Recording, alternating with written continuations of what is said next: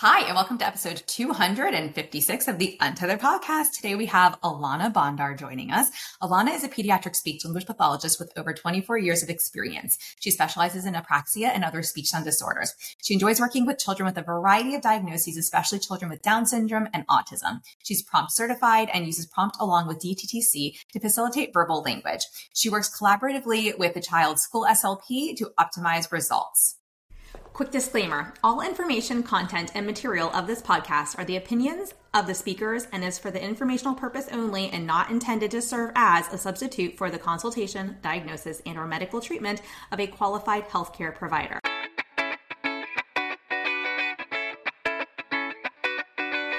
Welcome to the Untethered podcast. I am your host, Hallie Bulkin. I'm a certified myofunctional therapist, feeding specialist, podcaster, business owner, and mentor. This podcast is all about getting your questions answered and collaborating with colleagues to bring you the most up-to-date information in the orofacial myofunctional therapy, airway, tethered oral tissue, and pediatric feeding therapy space. If you're new here, I challenge you to keep an open mind and join my mission to spread this message far and wide. If you've been around since June 2019, thanks for being a loyal listener. As we jump into today's episode, remember to listen with correct oral rest posture. Tongue up, lips closed, teeth apart, breathe through your nose. Let's get started.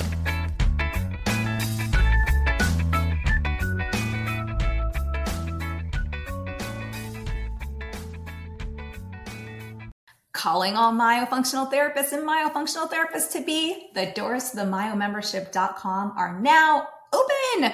Go to the myomembership.com between February 26th and March 1st at midnight Eastern time to join us. Run before doors close. They are only open for a short time. And this is your safe and elevating place to become a myofunctional therapist, get mentored, elevate your skill set, get access to the latest research and past research reviews, current trainings in the myo, airway, and TOT space, plus all the past trainings that we have in our library, business trainings, marketing materials, office hours, study clubs, weekly. And when I say office hours, I mean bring your cases and get mentored every single week as needed. Plus come to our 24/7 Q&A wall in our private group where you can ask questions about anything myo, airway, and TOTS and also get mentored on your cases there. There's so much goodness inside the Myo membership. Go to the myomembership.com. Join us right now. We can't wait to see you in there. Alonna, welcome back to the podcast. Thank you so much. Glad to be here. I know last time we were talking a bit about your journey, and today we're going to be talking about all things childhood apraxia of speech. So I'm going to turn it over to you, but I think it would be really helpful to dive into just a quick explanation of what is childhood apraxia of speech and how is that different from a speech sound disorder or an articulation disorder? Okay. So firstly, I just want to mention all speech is motor. When it comes to speech, whether we're talking articulation therapy, even phonology, when we're talking about, fronting versus backing, which a lot of therapists are familiar with, we need to make sure that the child understands how to make the movement. Okay. So there is some overlap in that, but the difference with childhood apraxia of speech is that it's called a movement disorder. So it's the planning and programming of the movements. So very often, and I'll go into that in a moment, but very often children will have a large repertoire of sounds, but they have difficulty moving between the sounds and connecting those sounds for intelligible speech. So they may have a lot of segmented speech, or they may leave off initial or final sounds where it's not a phonological pattern, but rather that they just can't go from that initial sound into the next sound and then into the next sound. So what we want to look at is we're looking at a planning and programming disorder. So the child needs to plan out what articulators need to move, but then there's the force, the tension, the speed that they're moving in, and that is the programming part. So somewhere along the line, something is getting disconnected. So sometimes the jaw height is too wide. Their mouth is open over here when they need to be over here, or vice versa. Or they're not rounding their lips when they need to be rounding. A lot of kids speak like puppet-like speech, and they don't know how to move those dissociative movements to get the sounds that we need to connect speech together. So that's the gist of it. Okay. And then if you think about it, when we're doing articulation therapy, we are instructing the children how to move their articulators, but these children don't have trouble generally connecting the sounds.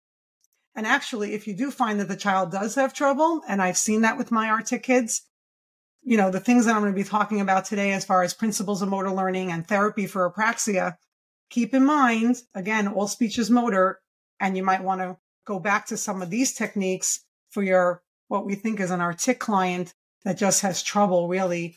They can do well with, let's say, neutral sounds where the jaw is really high. And then when it comes to a diphthong and they have to go down and then back up again and retract, and they just can't get all those movements together. Think about how that relates to motor planning and try to use some principles of motor learning with your maybe traditional artic case. So. Yeah. Well, and we just, I just recorded an episode that they heard last week with Dr. Jen Moore, where we talked quite a bit about jaw heights and grading. And, she alluded to the principles of motor learning in that as well. But for someone who's new to this space, will you explain what you mean by principles of motor learning? Because this is not one of your typical terms that I think is commonly taught in grad school. Sure. Definitely not. And that we could mention that for a moment, Hallie, that a lot of therapists, feel frustrated and maybe a little kind of annoyed at themselves for not understanding apraxia more. But I don't know about you, but I learned maybe that much. Maybe that much. We learned that it was a term. And I remember when I first started out in early intervention, that's my background, early intervention. I actually worked as a case manager and then became a therapist. And my mentor, when I was having difficulty with one of my little ones, she said, well, maybe it's childhood apraxia of speech. So I kind of heard the term and I started digging, going down that rabbit hole, and it's a big rabbit hole. And, here I am today with a really good understanding of what it is. And so let's discuss principles of motor learning. So when you have your traditional language therapy case, and a lot of our EI kids are like that, they just delayed in their language, and we're going to use a play-based, whatever words come up in the session. We may have a target word list like mama and dada, toy, book. But when it comes to apraxia therapy, it needs to be really structured. So number one, the principles of motor learning is the structure in which we practice. So the practice conditions, what we call them. So are we going to practice the word in what we call constant blocked practice, which means the same word over and over again, perhaps 20 times in a row, 30 times in a row in a block? Are we going to practice it in more variable practice where we'll do 5 of this word and then maybe 5 of another word, or perhaps even 1, 1, 1, 1? Are we going to keep the vowels really constant? Like we're only going to choose 2 vowels to practice rather than, picking a number of different vowels. So we're going to keep the practice really constant in the beginning of therapy. When a child first comes to you and they have a very limited number of sounds, we're practicing the words constant block practice. That's one part of the structure because we want them to be successful. We want it to be something they can carry over and generalize. We'll discuss that. And so we want to keep it constant and black. However, for generalization, variable practice is really important. One of my clients, the mom told me that the child is having trouble reading in school, which we know that these children have reading difficulties because the teacher is going through the initial P words, but with all the different vowels. And he can't switch off between the different vowels. Of course, I'm going to work on that and we're going to practice it together. But at some point during therapy, we do have to make it a little more challenging so that the generalization kicks in. Okay. That's one part of principles of motor learning. A very important part of principles of motor learning is multisensory cueing. And by the way, if you want, we can link in the show notes, we can link to a research article on principles of motor learning. So remind me and I'll send that to you and we can definitely link to that. Because, it's great to go back to the source. Well, this is information and then take it further, In fact, anything I reference today, I'll send you the articles. Okay. So when we're talking about principles of motor learning, throughout the constant block practice or the variable practice, we want to use multisensory cueing. That's how it differs from a language-based approach. And this is really key. Because our kiddos need you to really, and this is going to vary between children. So we have to have all the cues and then figure out what that child needs and even what that child needs for that particular movement pattern or that particular structure of the word. So I have my sound cue cards. I have my hand cues, right? I'm going like, for those of you who are watching on, on the video, it's like, or I might do or and and I'll have my cue cards. I might say, watch my lips. So it's combined with those auditory verbal cues. So it's not just pointing to my lips, but I might say, watch how my lips are rounding, right? Watch how I make a circle. And so giving them the auditory, verbal, visual. And then of course, as you know, you spoke with Jen about a lot, prompt. A large part of prompt is using tactile cueing. And so really getting on their face. I happen to be prompt certified, so I do use that with a lot of my kiddos. I'm combining approaches. Prompt is an evidence-based treatment for apraxia speech, as well as DTTC. And DTTC, it stands for dynamic, temporal, and tactile cueing. Do you want me to go into a little bit about DTTC, or you can share a little bit about that for those who are new to that. So as you spoke with Jen about all about prompts, I won't spend too much time on that, but we use it. There's a cognitive linguistic component, a social emotional component, and a physical sensory domain. So we combine all that when we're working with our children. DTTC, which is a very widely used treatment, evidence-based treatment approach for apraxia of speech, and I'll send you the article on that, relies on what we call a temporal hierarchy. So we want to start off by giving the child the most support, which is called simultaneous production. So saying the word together with the child, we're going to say it with me, watch me, let's do it together in a very slow rate. So we want them to move. We're going to help them move very carefully through the sounds in the word. And then we want to have the child start taking more, like, as we say, ownership of the movement and not give them so much cueing. So we were starting to work on more normal rate of speech, so not so slow. We're still saying it together, but a little faster, normalizing the rate. And then we're doing imitation. I say it, you say it. And then there's called delayed imitation. I'm going to put out a video on that this week on my Instagram, but that's really, really important for generalization because it says, I'm going to say it, and now you wait, right? Don't say it yet, and now you say it. So the child really has to think about the movement before they produce it. And very often we see children, they can do it in therapy, but they have difficulty generalizing it. The mom will say, well, it's great. I see the videos coming from you, but at home it's, Now, I will say it takes children time to generalize, but if they're really taking too much time, look back at your practice with them. How much are you helping them versus trying to fade those cues and have them take ownership of the movement? And then of course the spontaneous production. So that's the temporal hierarchy, which is crucial, and that along with prompt. So people always ask me, well, do you use prompt? Do you use DTTC? I use both. They're both, they combine beautifully. And of course, some children really don't want you on their face, and that's fine. Some kids, they can use a little jaw. I might just go in with what we call parameter support, just holding the jaw like this and keeping it from going to those really low boundaries when they don't need to be, right? Or just helping them round their lips. And any therapist can go in there. I mean, I didn't need the prompt certification to tell me that if we want to get children to round their lips, go on their face and help them, right? We can all do that. We can all come in and do that. It's also about really supporting the jaw so that the lips can dissociate. So keep that in mind also. It's like this middle finger is like supporting the jaw, rounding the lips so that you're dissociating the movements, So that's, I guess, principles of learning, motor learning in a nutshell. Of course, it's an hour lesson in my course, so there's way more than that. But the article will, the article will give you more information. But just so you know, that's how it differs. We must make sure that we're really narrowing down the target word list to sounds that they're stimulable for, and combining them into words, practicing it in a structured practice with multisensory cueing like that. Those are the highlights.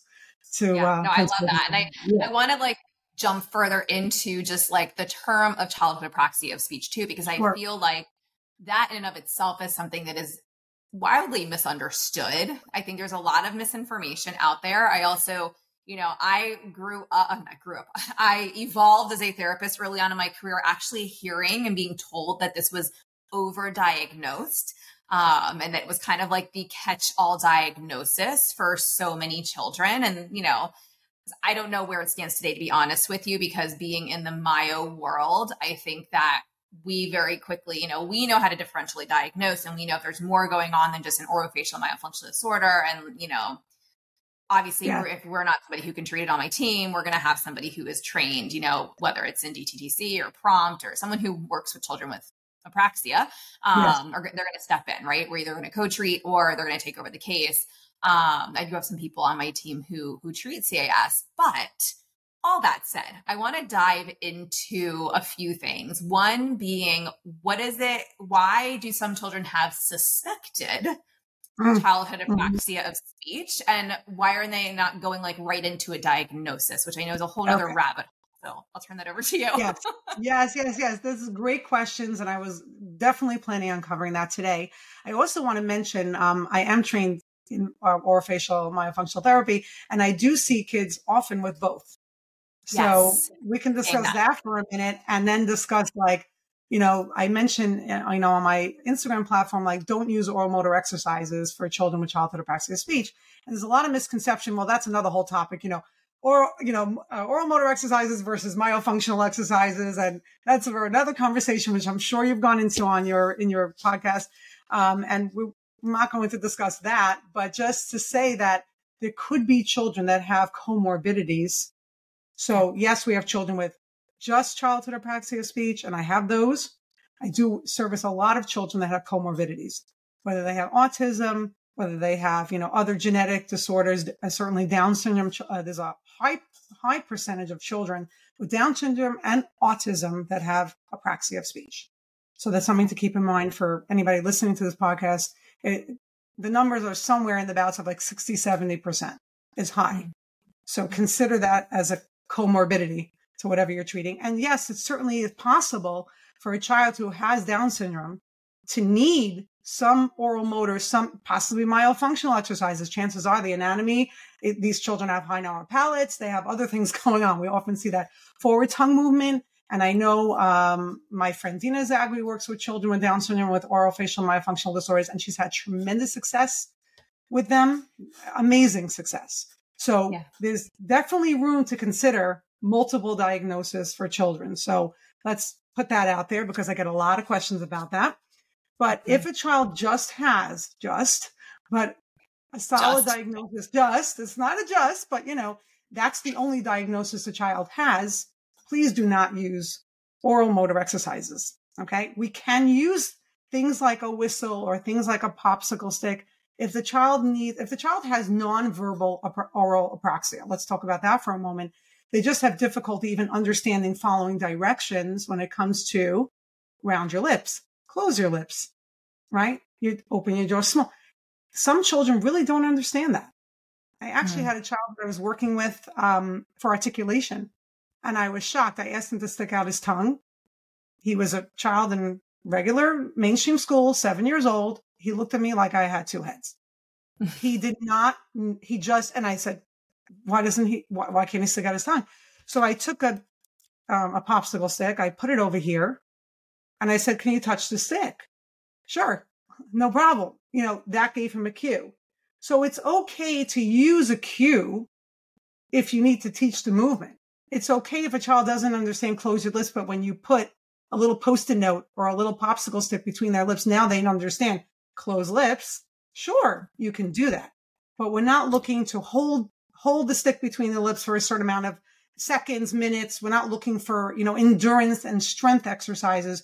We're looking to improve the movement and for them to understand the movement direction. So keep that in mind because I get a lot of questions every time I post those, kitschy reels that say, don't use oral motor. They go, what about if I'm using it for placement? Yes, absolutely. I do that. And I actually have a video that I want to post about that. That's fine. So just keep in mind, if we're just using it like for that momentary cue and then we're removing it and, as long as it takes for the child to understand. And I've used that from time to time when needed. Okay. So now that that's out of the way, let's get to talking about suspected apraxia of speech. And it's always a question that I get parents asking me when it can be diagnosed. How is it diagnosed? I was told that my child cannot be diagnosed before they're 3 years of age. I was told that that's the big one, the big myth. The age. The big myth. You've heard it many times too, I'm sure, and your team has heard it. And the reason why that comes, I don't know if it was said in some literature somewhere, but that's a myth. Some people might have that as a kind of time frame because that might be the time frame that a child might be able to sit with greater attention and attend to cueing and sit through perhaps a standardized test, right? But I've had children in my office that come to me at 2.5 that have amazing attention. And I've had children come to me at 7 that are, no, can't get through it for anything. Okay. So the age thing really bothers me because it has nothing to do with age and everything to do with the ability to participate in what's called a dynamic speech motor assessment. And what that means, dynamic means that we ask them to imitate some movement pattern through a word, like we ask them to imitate, let's just say we start with simple consonant vowel consonant words like me or up. And then we go along the continuum to bisyllabic words and other multisyllabic words. And if the child cannot imitate it, then we provide multisensory cueing and we help them to produce that sound with more accurate movement patterns. Now, they have to be able, this is the key, to attempt imitation. Because a lot of people will say, well, my child doesn't imitate words. Can they attempt it? Will they sit and try? And most of the time, parents, are not aware that that's something that a lot of kids can do. Some kids can't. But we help them at least attempt it. And when they attempt it and we help them and we try to produce it better, number one, it shows us that it will highlight the discriminative characteristics of CAS, which I will discuss in a moment. I realize we didn't discuss how does it differ from other disorders, besides that it's a movement disorder. But so number one, it will highlight the discriminative characteristics. Number two, it shows us, is this child ready? Where are they as far as being able to participate in this kind of therapy? Do they need other work, precursor work, which we can discuss? What is their sound repertoire like? How limited is it? What are their vowels look like? Are there vowel distortions, which is a highly discriminative characteristic? So until we really get them into that dynamic motor assessment, we won't know that information. So while, yes, it's true that, so let's discuss suspected, right? So what happens when I get a call from a mom, the child's 18 months old? I mean, with very few sounds. Likely, they're not going to participate in a dynamic motor assessment. And this is the key also. Likely, they haven't been receiving traditional language-based therapy for any length of time. And that's where we look at whether or not we can even suspect it. I've had parents literally call me saying they just signed up with the early intervention program and they think their child has apraxia. At 19 months of age. You go with that, right? You're like, based on what? It may be that this child will end up with that, right? Yeah. But we wouldn't jump to that conclusion right away. Before at least a child, and it's not a specific number, but I usually go in around of like 6 to 9 months. Even children that are receiving a traditional language-based approach need a little time. Yeah. It's not like this magic wand that we go in there. I did many years of early intervention. Some kids would pick up really quickly. Some kids, needed like 6, 9 months. So we want to see them at least receiving treatment, traditional treatment for some length of time. And then usually it's the therapist that's treating that child, through the early intervention program that says, I'm kind of like, I've broken out all the things I know how to do and I'm not really getting anywhere. And I get most of my referrals that way. And that's where you get like this suspected CAS. And then it's like, and then we have this conversation with the EI therapist and I usually will tell me this is what I've done, and they'll usually say, look, I've tried some cueing because I have a little background. Maybe they took prompt training. Maybe they, took the DTTC training online. They have something. Most therapists are aware. But they say, look, I just don't know enough, certainly not to make that diagnosis. And, and they send them to me. Mm-hmm. So, that's the key is like, well, what have you already done? And then, of course, it comes down to, well, what will it take for that parent to get therapy with a therapist that's trained in apraxia? And for some parents, that's easier. And they'll say, well, I don't really care. Yeah, right. Like for some parents, they'll say, look, I don't care if you even suspect it or not. My kid's not making progress. I want to come to you regardless. I've heard, you have lots of years of experience and I don't care. And I'll make it very clear. I'm not making that diagnosis. If you'd like me to treat your child with multisensory cueing, with principles of motor learning, absolutely, we'll go there. But I'm not making that diagnosis yet, right? And usually if parents can afford the private therapy and they live, relatively close to me and their work schedule allows, the various factors, because I only work in my office. So there are various factors involved. So if they can, they come because there's no downside, right? There is no downside to treating a child with principles of motor learning, even if you don't make that official diagnosis. And if you remember nothing else from today's podcast, remember that one. That's key. Because a child with a language delay, right? If you treat them with principles of motor learning and they make this incredible progress in a couple of months and you're like, well, was it really apraxia? Okay. They made progress anyway. Right. Exactly. Yeah. But we don't want to see that child who's 5 years old. I got a call. I did a consultation with a clinician the other day. She started with a child 5 years old in school in September, and he's practically unintelligible, at least was then. She's making progress with him. And she's like, it's just so sad. Is lots of vowel distortions, groping behaviors. Well, let's go through the discriminative characteristics, these children, and very carefully, let's discuss, before I even go into that, the fact that I get a lot of comments, well, the child is consistent with their productions. A child who has not been challenged to produce new motor plans, if that child has 10 words in their vocabulary, even if it's produced incorrectly, it will be very consistent because they've practiced those words over and over and over again. So consistency without a motor speech assessment, it doesn't apply. I could show you an assessment I did recently with the DEMS. You have to ask the child to repeat the word 3 times. Each production was different. I want to tell you 4 months later, I redid the test and almost every word was correct. Wow. 4 months later of twice a week therapy with parent carryover and almost every word on the DEMS is correct.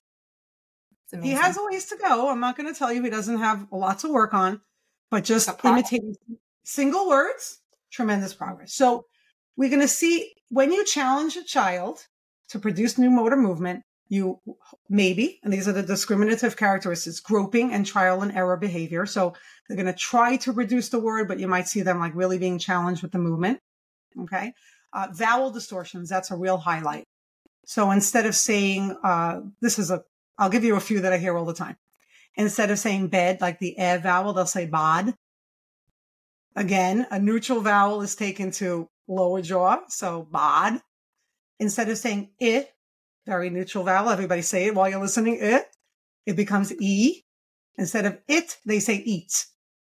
This is a big one. And then, of course, your diphthongs. A diphthong is 2 vowels that are combined together. For those of you who are listening, that may be parents. If you have a vowel such as ow in the word found or out, it's an a and an oo. So now the child is crossing 2 planes of movement. The jaw has to go down, come back up, and around the lips. So what will happen? They simplify it to the first vowel. So out will become at. Found will become fanned. Often. Okay.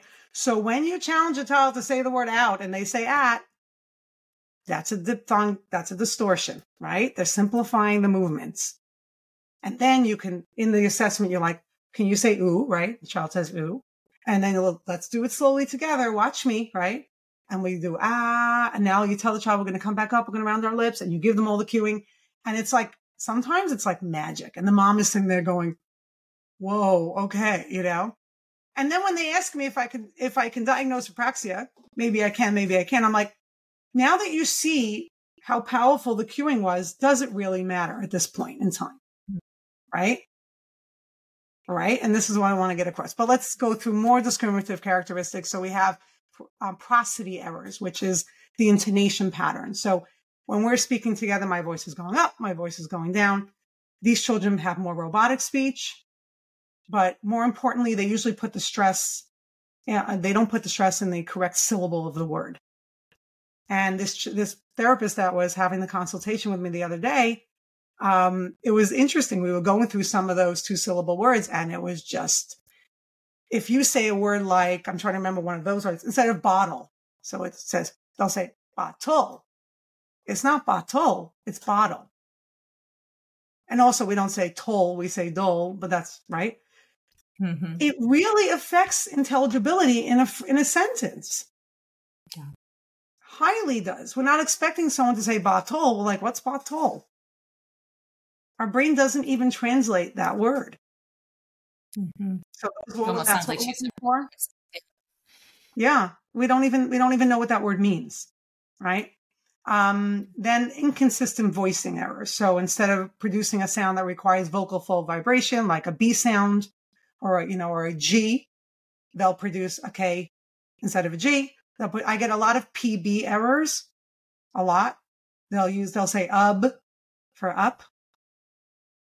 It could be for many reasons, but one thing I didn't mention in the beginning, children with apraxia have to combine a lot of the subsystems of language, of the movement. So you might have discussed that with Jen. We have respiration, phonation. So resonation, how it's the sound is produced in the mouth versus nasal. So a lot of kids might substitute it with a nasal sound versus, an oral sound. But the PB also might be because they're just pressing their lips together too much. Again, that timing. They don't have that light movement of the lips. It's rough, or the opposite way where it's like bouncing too much and not holding together firmly. So that's something we have to work on. The intrusive schwa, that's a biggie. I was evaluating a child yesterday. Actually, mom is an SLP. And I'm just chit-chatting with the child. He has conversational speech. And I'm listening, and he's adding in the sound. After D's, typically we hear it after what's called a stop sound. So after your D's, after your G's, they'll say like bigger, head. He was adding them after Y's, which sometimes we have. They'll say mamia. Mm-hmm. They might even put it in the middle of a word. I had a child say, instead of the Paw Patrol character Marshall, he would say Marshall. And I was like, what did you say?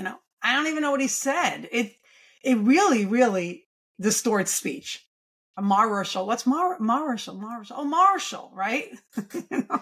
So we have to work on that. Right? Yeah, that's what you're trying to say. Please, we spend all day trying to interpret kids' speech, and it's really fun. But it's Marshall, right? Move with your hand, move with the word. So that's that movement. Don't take that break in the middle. Keep going. Yeah. And that's, I would say, probably one of the things that comes out most unnoticed by clinicians, parents, that schwa. Because sometimes it's pretty subtle. It's not so strong. I will say, and here's where I was telling Hallie before we started recording, I try to be very positive about my recommendations, but there are a couple of things that I say, please don't do. One of them I mentioned before, or motor exercises. The second thing is, I beg you, please do not bounce sounds. We don't teach the child go. First of all, I see no reason I don't care what you're treating the child for. I don't see any reason to say go. Maybe, and I'll give it this, maybe for some phonological awareness approach, there might be a treatment. I don't know, but it's, now G doesn't stretch, so it's a tough one. We try to move through the vowel, but go, right? We give a lot of visual cues, pointing, and it's a back sound, right? Ball. I can't tell you how many times I've been when I used to treat in daycare centers, and I would hear someone in the next room bouncing ball, like ball, and I, please don't do that, please, because it's all about the movement, and it creates that schwa. The same if it's at the end of a word. When we say to our child, it's big. Be careful. Better to almost leave the sound off than to highlight it. Yeah, and we really stay away from those stop sounds in the beginning of therapy because they're trouble. Watch out for them. If you can pick other words, pick an S, right? Yeah. It's fascinating though, because I feel like in grad school. Like I can think back to where it was like drill, drill, drill, drill, repeat, repeat, repeat. So it's almost like you're trained to be like g, g, g, g, g in isolation and then to attach it to the word. But then I also feel like that schwa getting added in was almost like, oh, it's okay. Teach them to overcompensate and then we'll backtrack. Well, like it was almost how I was taught, which in theory and in practice, it doesn't actually make sense. Especially for certain populations, like, Apraxia being one of them, but really in general, I remember early on, like kids going like, ba, ba, ba, ba, ba, ball, and then going ball, and actually then carrying. Right. And I'd be like, oh no, we created that. We have to undo that. Like, I remember that very early on being like, I don't know how to do artic therapy. They did not teach me this in school, and kind of figuring it out. But as you're saying this, I'm like thinking back to some of my earlier patients, even where I had some of these patterns that I also feel like I created. Like they were not all present. At least, maybe they were and they didn't come out at the beginning, but I definitely helped reinforce those patterns that we were trying to change. Yeah, so it's a great. And unfortunately, those kids get sent to me, and then I have to live and learn. So, I have actually some free handouts about these things. I have what's called a target selection handout. So if anybody joins my Instagram, it's one of the first pinned posts that I have. You can sign up for that. And one of the rules is don't bound sounds. There's a lot of do's. I give you lots of do's. So I'll help you to plan the treatment, at least initially, the target selection, how you plan it, discussing a little cueing, but don't bound sounds because the primary reason, forget about having to undo it, is it just doesn't help your client. If it's a movement issue, it's not functional. If it's a movement issue, let's move. Yeah. Now, with that said, and that's on the target selection handout too, try to choose sounds that have more movement. We don't use a developmental hierarchy when we choose our sounds. And unfortunately, this is like a myth. It's like, no, that's for a language-based approach. But I've had kids that I work with that can produce an S, an F, which what we call later developing sounds. Okay, those are fabulous. They're what we call continuing sounds. They have so much movement. And guess what? S is one of the most common consonants in the English language. Yeah. So to me, that's like, yes, we can do an S. Yeah. I just said yes, like right?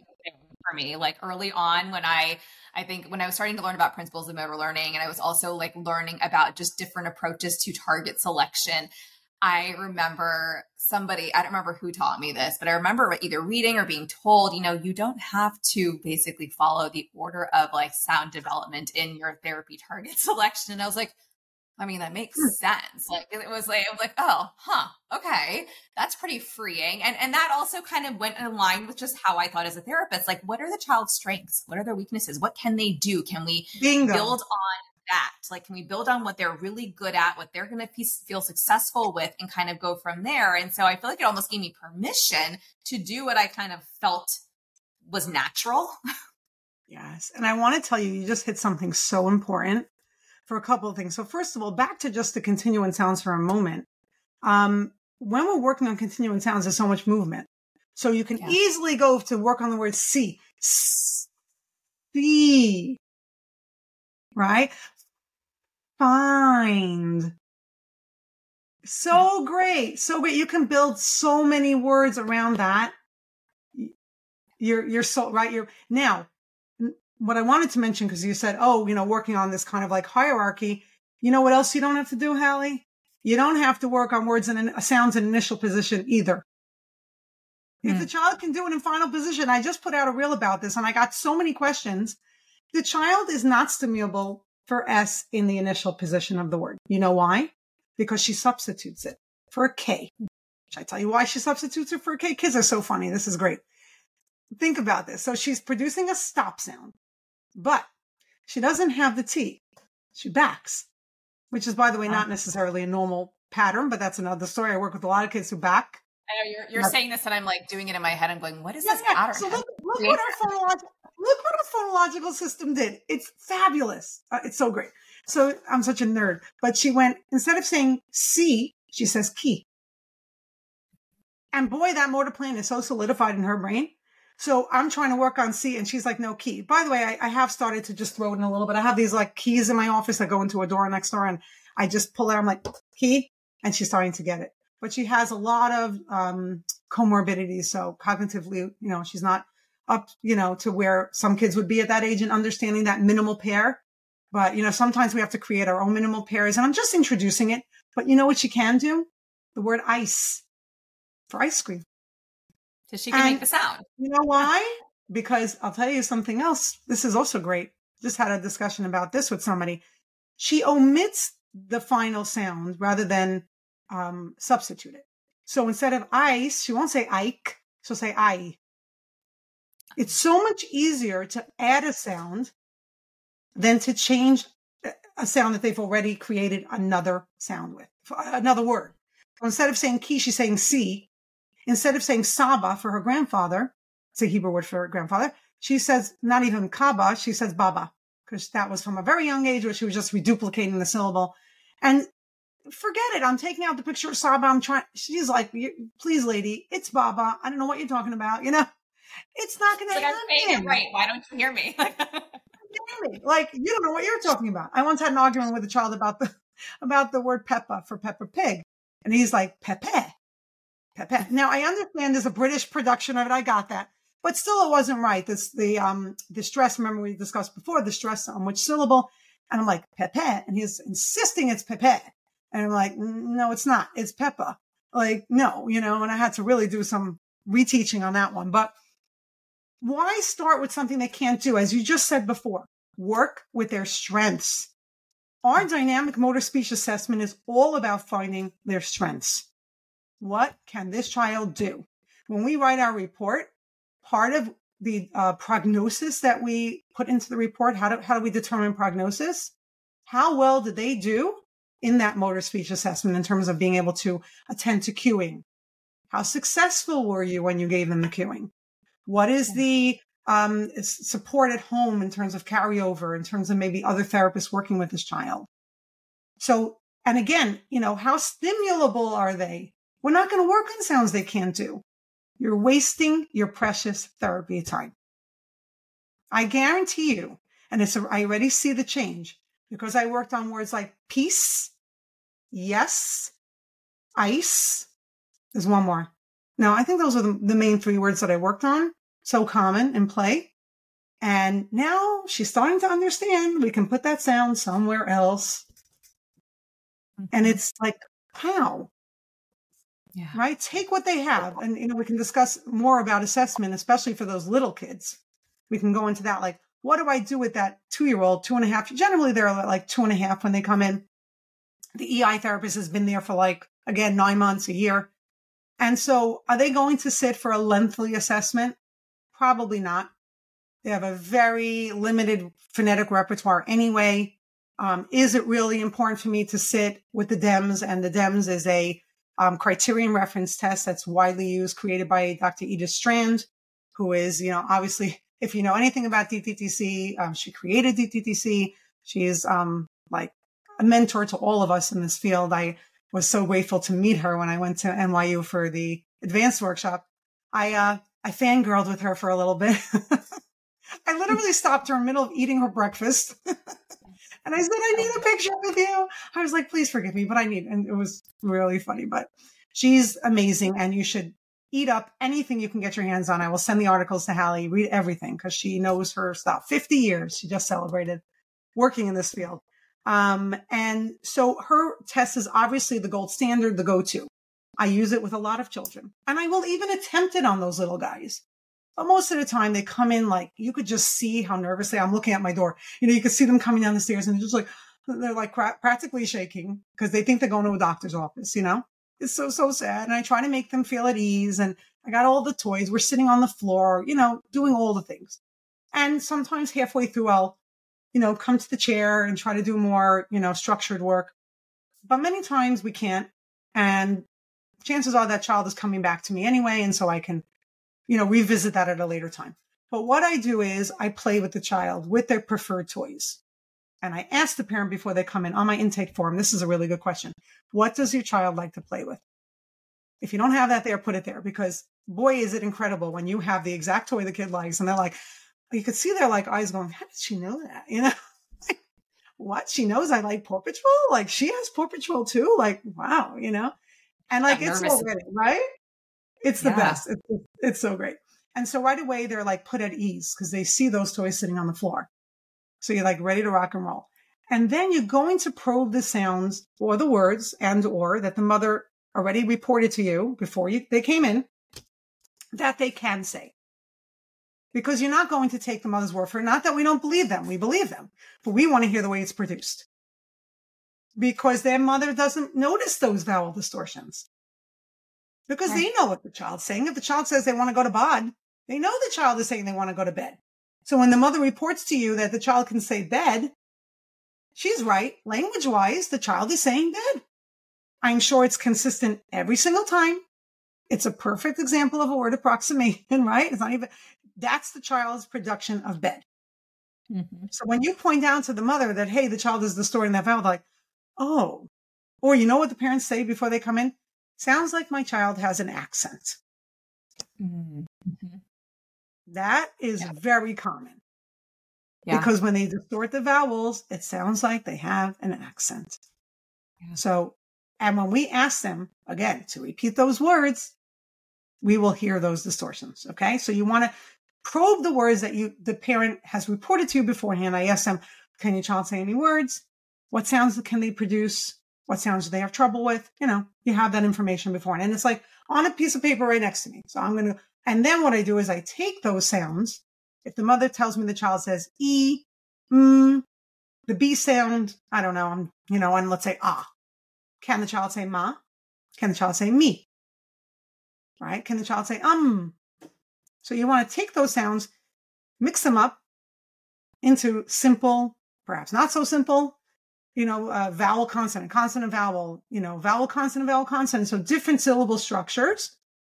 And what can that child do for you with the sounds they already have? Because again, we're starting where they are.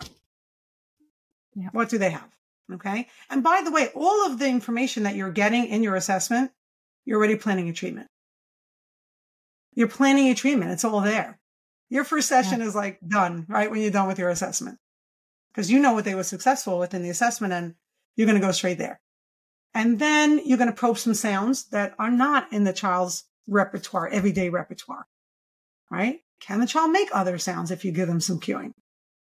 And then it's almost like also this, like the mom is like, ooh, this woman has a magic wand in that, little toy box over there, and it's like, sometimes it's just like, I didn't know we could say that. And it's like, yeah, it's great. And I make a joke. I'm like, yeah, it's my magic wand. What can I do? Or he says, and then, write down the cueing the child related to the most, they seem to do really well with those cue cards. Like they related really well. Or when I got on their face, that was it. Mm-hmm. Right? Like what did they, and this is just like first lesson, first session information. Obviously it's going to get more detailed than that, but you already have a direction where you're going to go for that first session, So do you need more information? Yeah. Does the DEMS give you more information? Absolutely. It was created for a reason. It's fabulous, but not also when I went to, the advanced workshop at NYU, Dr. Strand said, not everybody has access to that test. It's not cheap. Mm-hmm. Some people work in a school district. They don't have the funds to buy new tests. It's okay. She herself said, it's okay. Make sure that you're looking at a wide range of, vowels, vowel and consonant combinations. Sit down and make up a list, right?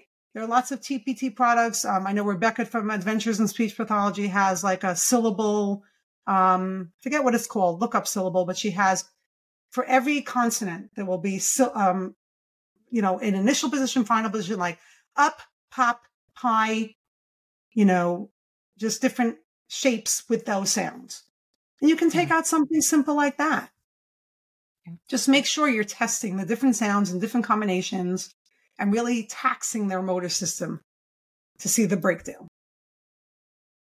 See the strengths, see the breakdown,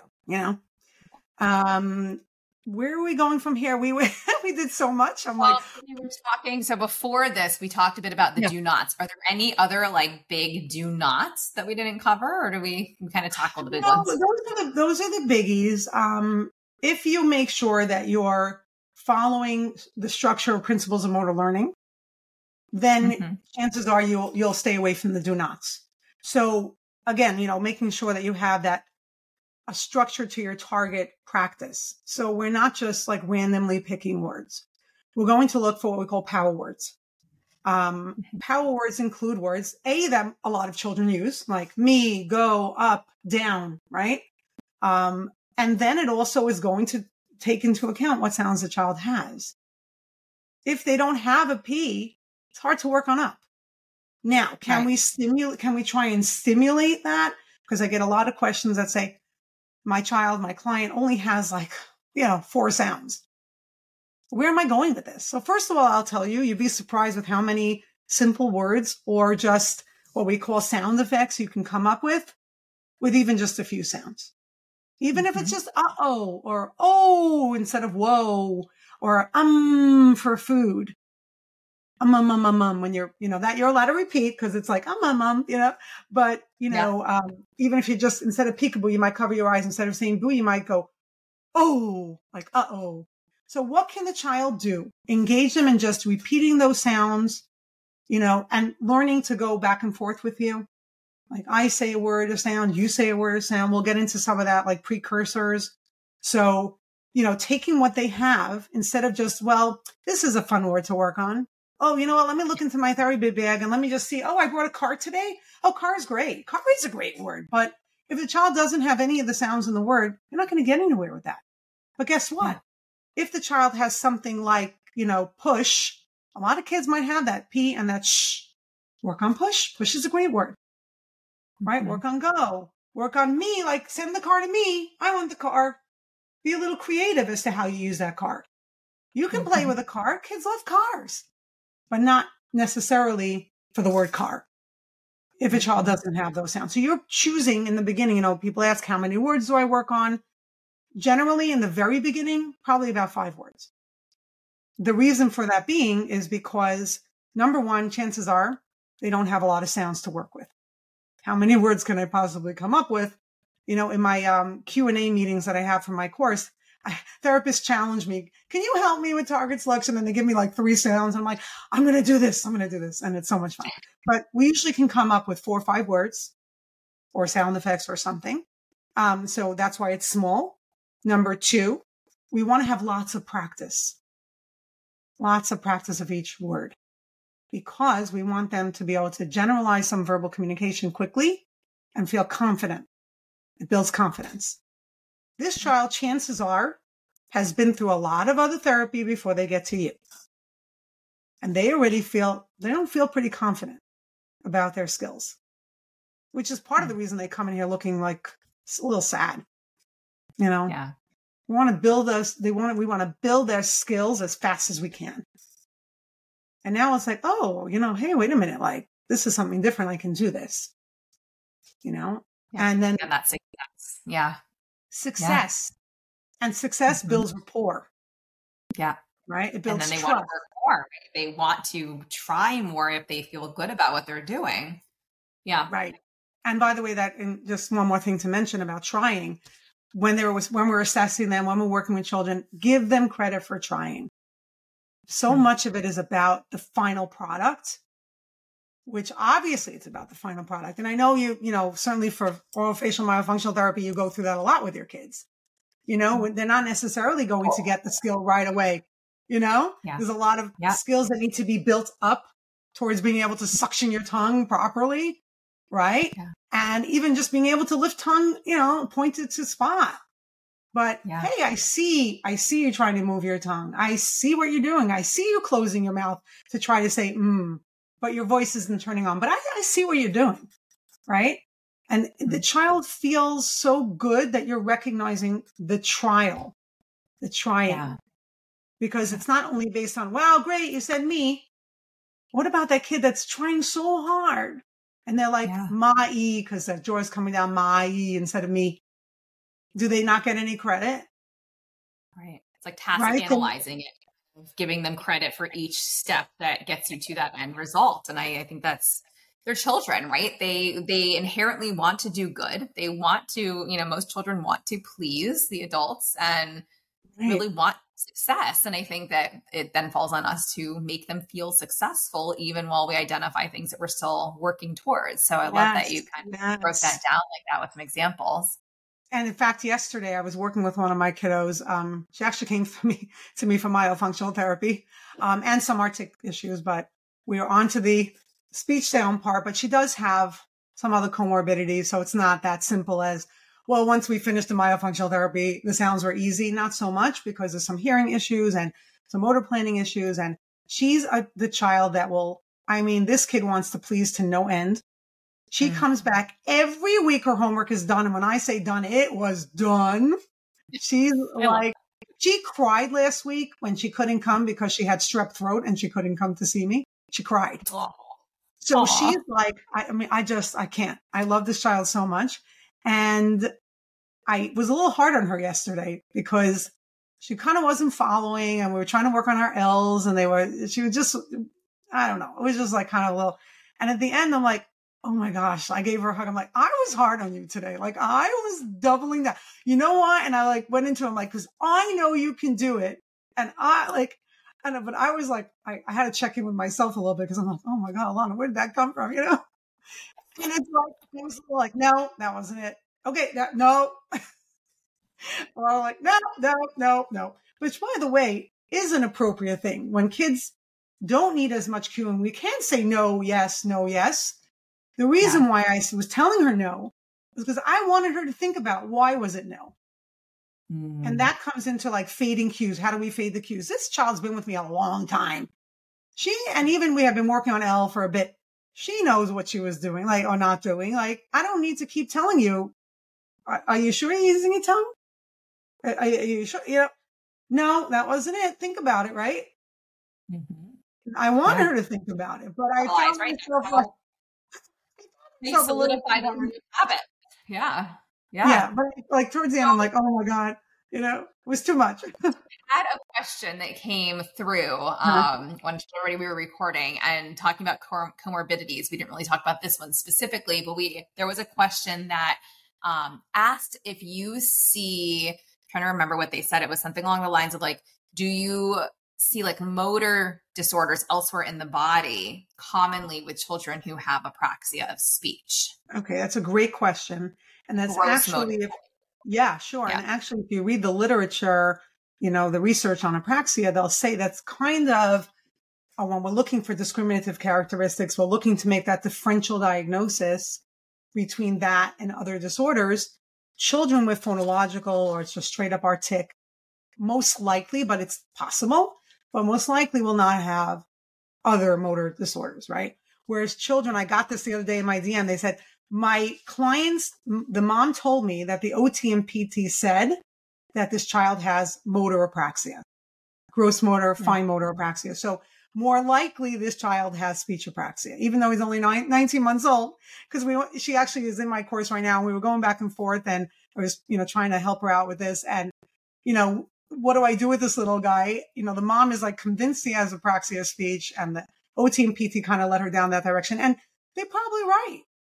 If they're looking at the body and saying this child has motor movement difficulty throughout his body, it's likely that if he doesn't have any words at 19 months old, difficulty imitating sounds and words, and he has other movement problems in his body, yeah.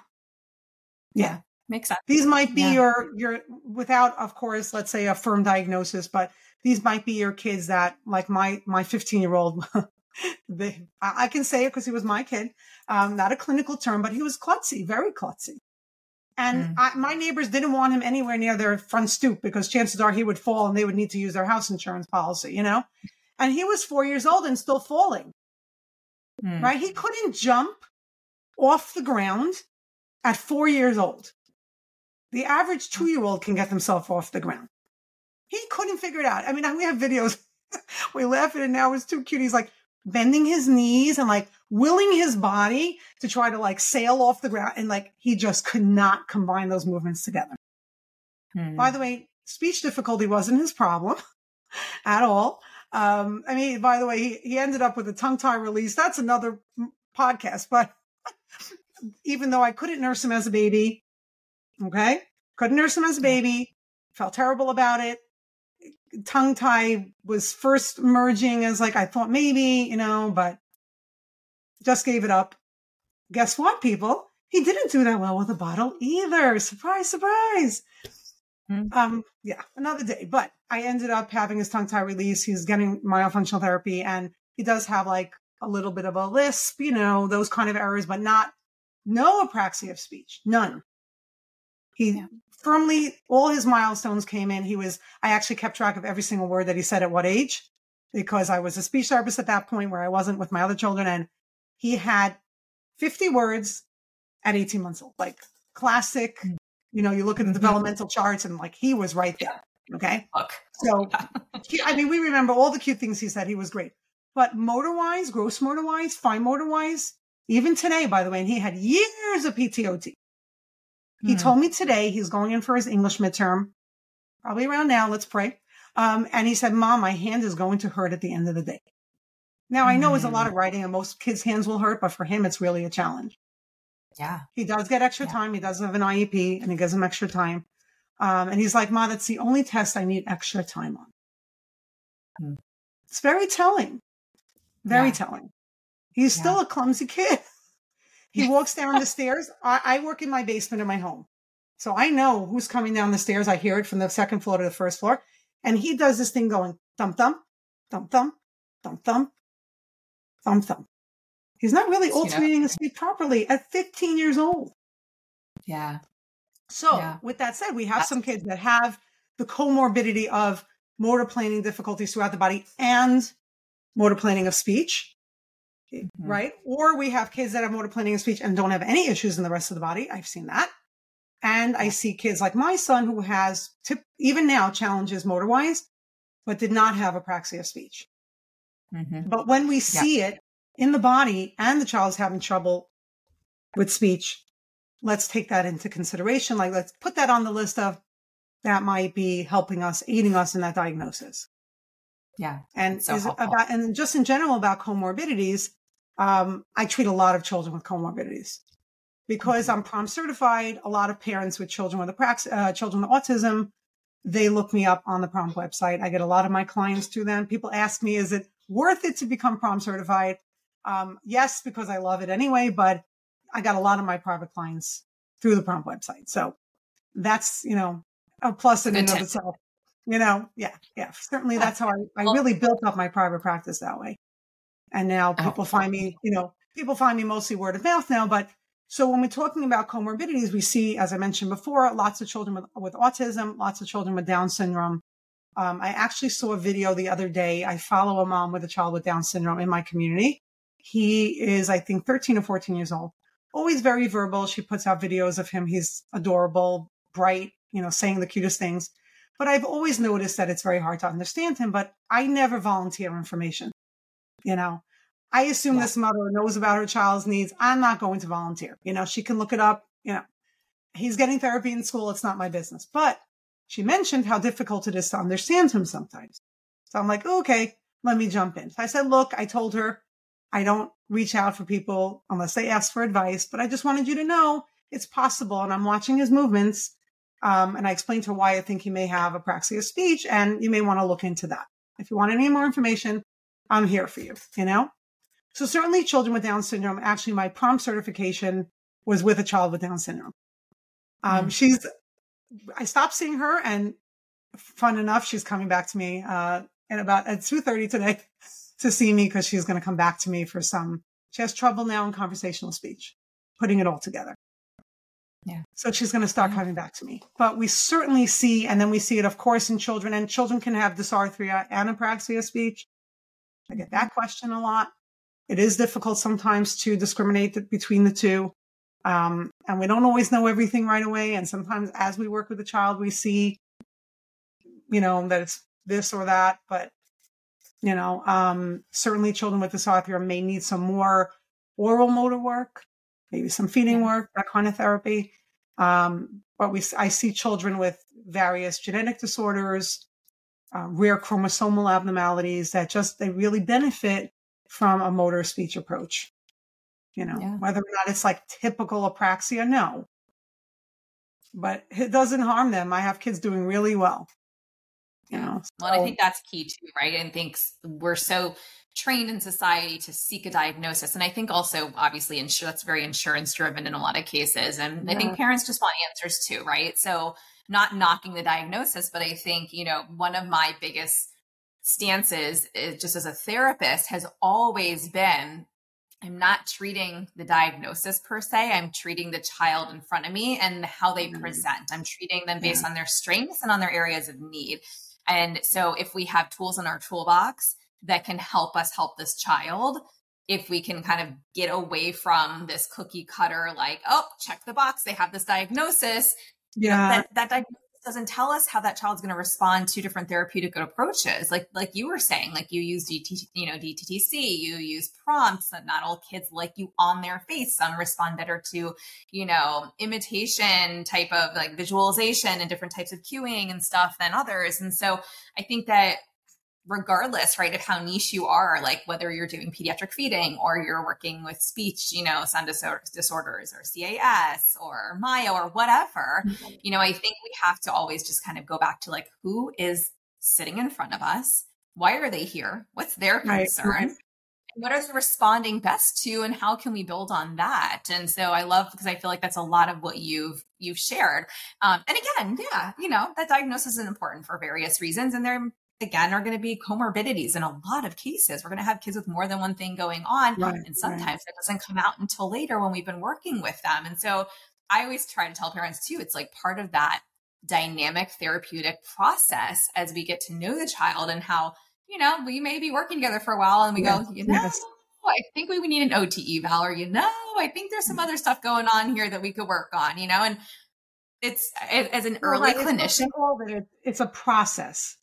It's a process. And I've heard other people on Instagram speak about this, we're taught to have this need that when we do this 1 hour assessment, that we're going to have all the answers. I mean, no, absolutely not. Especially when we're dealing with this young population, that I deal with. I mean, how can we? And I told the parents that, I say, this is what I know today. I would say it makes newer clinicians so uncomfortable, especially like when we're talking about feeding therapy, for them not to have all the answers on day one. And I'm like, I very rarely will check off all the boxes or go through the entire eval. Like it's a guiding light in my head. It's a guiding checklist, but it's not something that, we're recording. I'll go back and fill it out later, or I'll fill it out after they leave. I'm really using it to help gather information and open a conversation with the parent so that we can get more information and we can kind of glean like, why are they here? Where are we headed? What is the child really succeeding with? And what, where do we go next? Right. And then we definitely will try things, but I always try to tell everyone it is that ongoing process, and that process where, like you highlighted, is so key. If you're getting all your answers in the first session, you're doing something wrong. I mean, you're missing something. Right. No, you might be making assumptions, Oh, that's true. It's just one more thing, because I know we're running out of time, but it's so interesting because I actually, I was sent a child from another therapist, and he comes in here and he was 4 years old, and I started asking him to repeat words. And of course I must have picked the words that he just knew perfectly, and he's just doing great. And I'm like, this kid doesn't have apraxia. And I even said it out loud. The mother's sitting here. I was 5 minutes into the assessment, and I'm like, well, 20 minutes into the assessment, I wanted to eat those words really fast. And I was like, I happens to be just, it wasn't having an easy day that day. It was like at the end of a very long day, and I wasn't doing so well. And I just so jumped to a conclusion that was ridiculous, unprofessional almost, And by the end of the assessment, I'm like, I really said to the mom, I obviously jumped to conclusions, and I just what did they say that I ate, there's an expression. But, I was like, obviously made a mistake. And these are the reasons why I see now why you came to me. And yes, your therapist was spot on. And these are the things we need to work on, but let's not worry. But you're human, right? It happens to all of us. And let's not worry. And I know it's hard for new therapists because I still feel that way sometimes today. I want to give the parent definite answers. But it's okay to say this is it's a dynamic process and let's give it a little time. Yeah.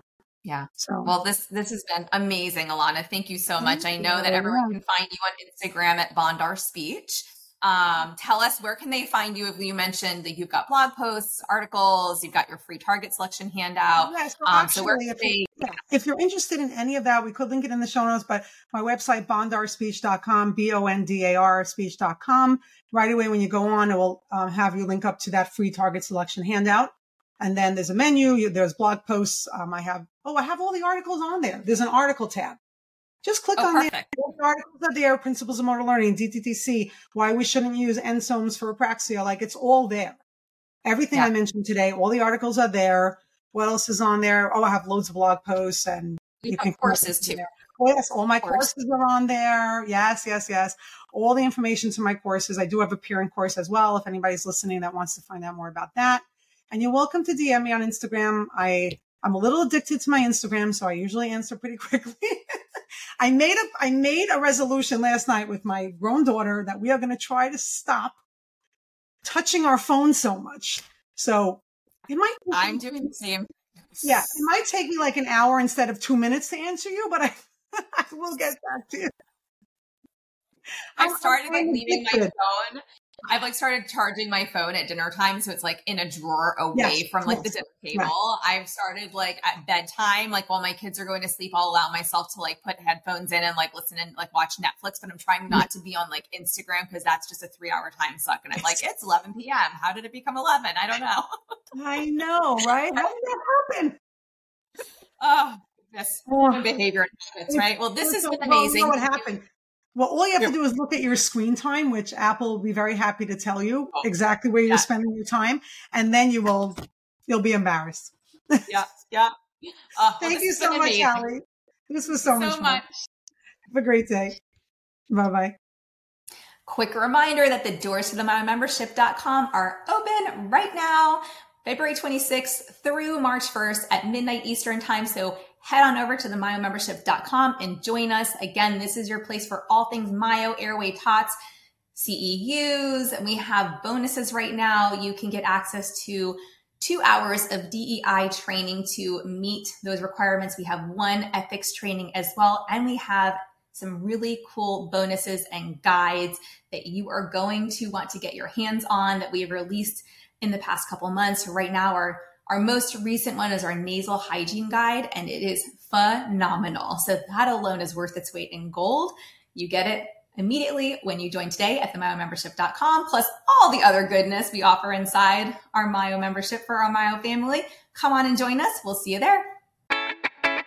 Thanks for listening to this podcast. If you found value in this episode and want to hear more of these Myo Tots airway and feeding related episodes, be sure to leave a review on Apple Podcasts and share this episode on your social media platforms. You can access free resources and all I offer at HallieBalkin.com or pop over to @HallieBalkin on Instagram to get all the latest updates.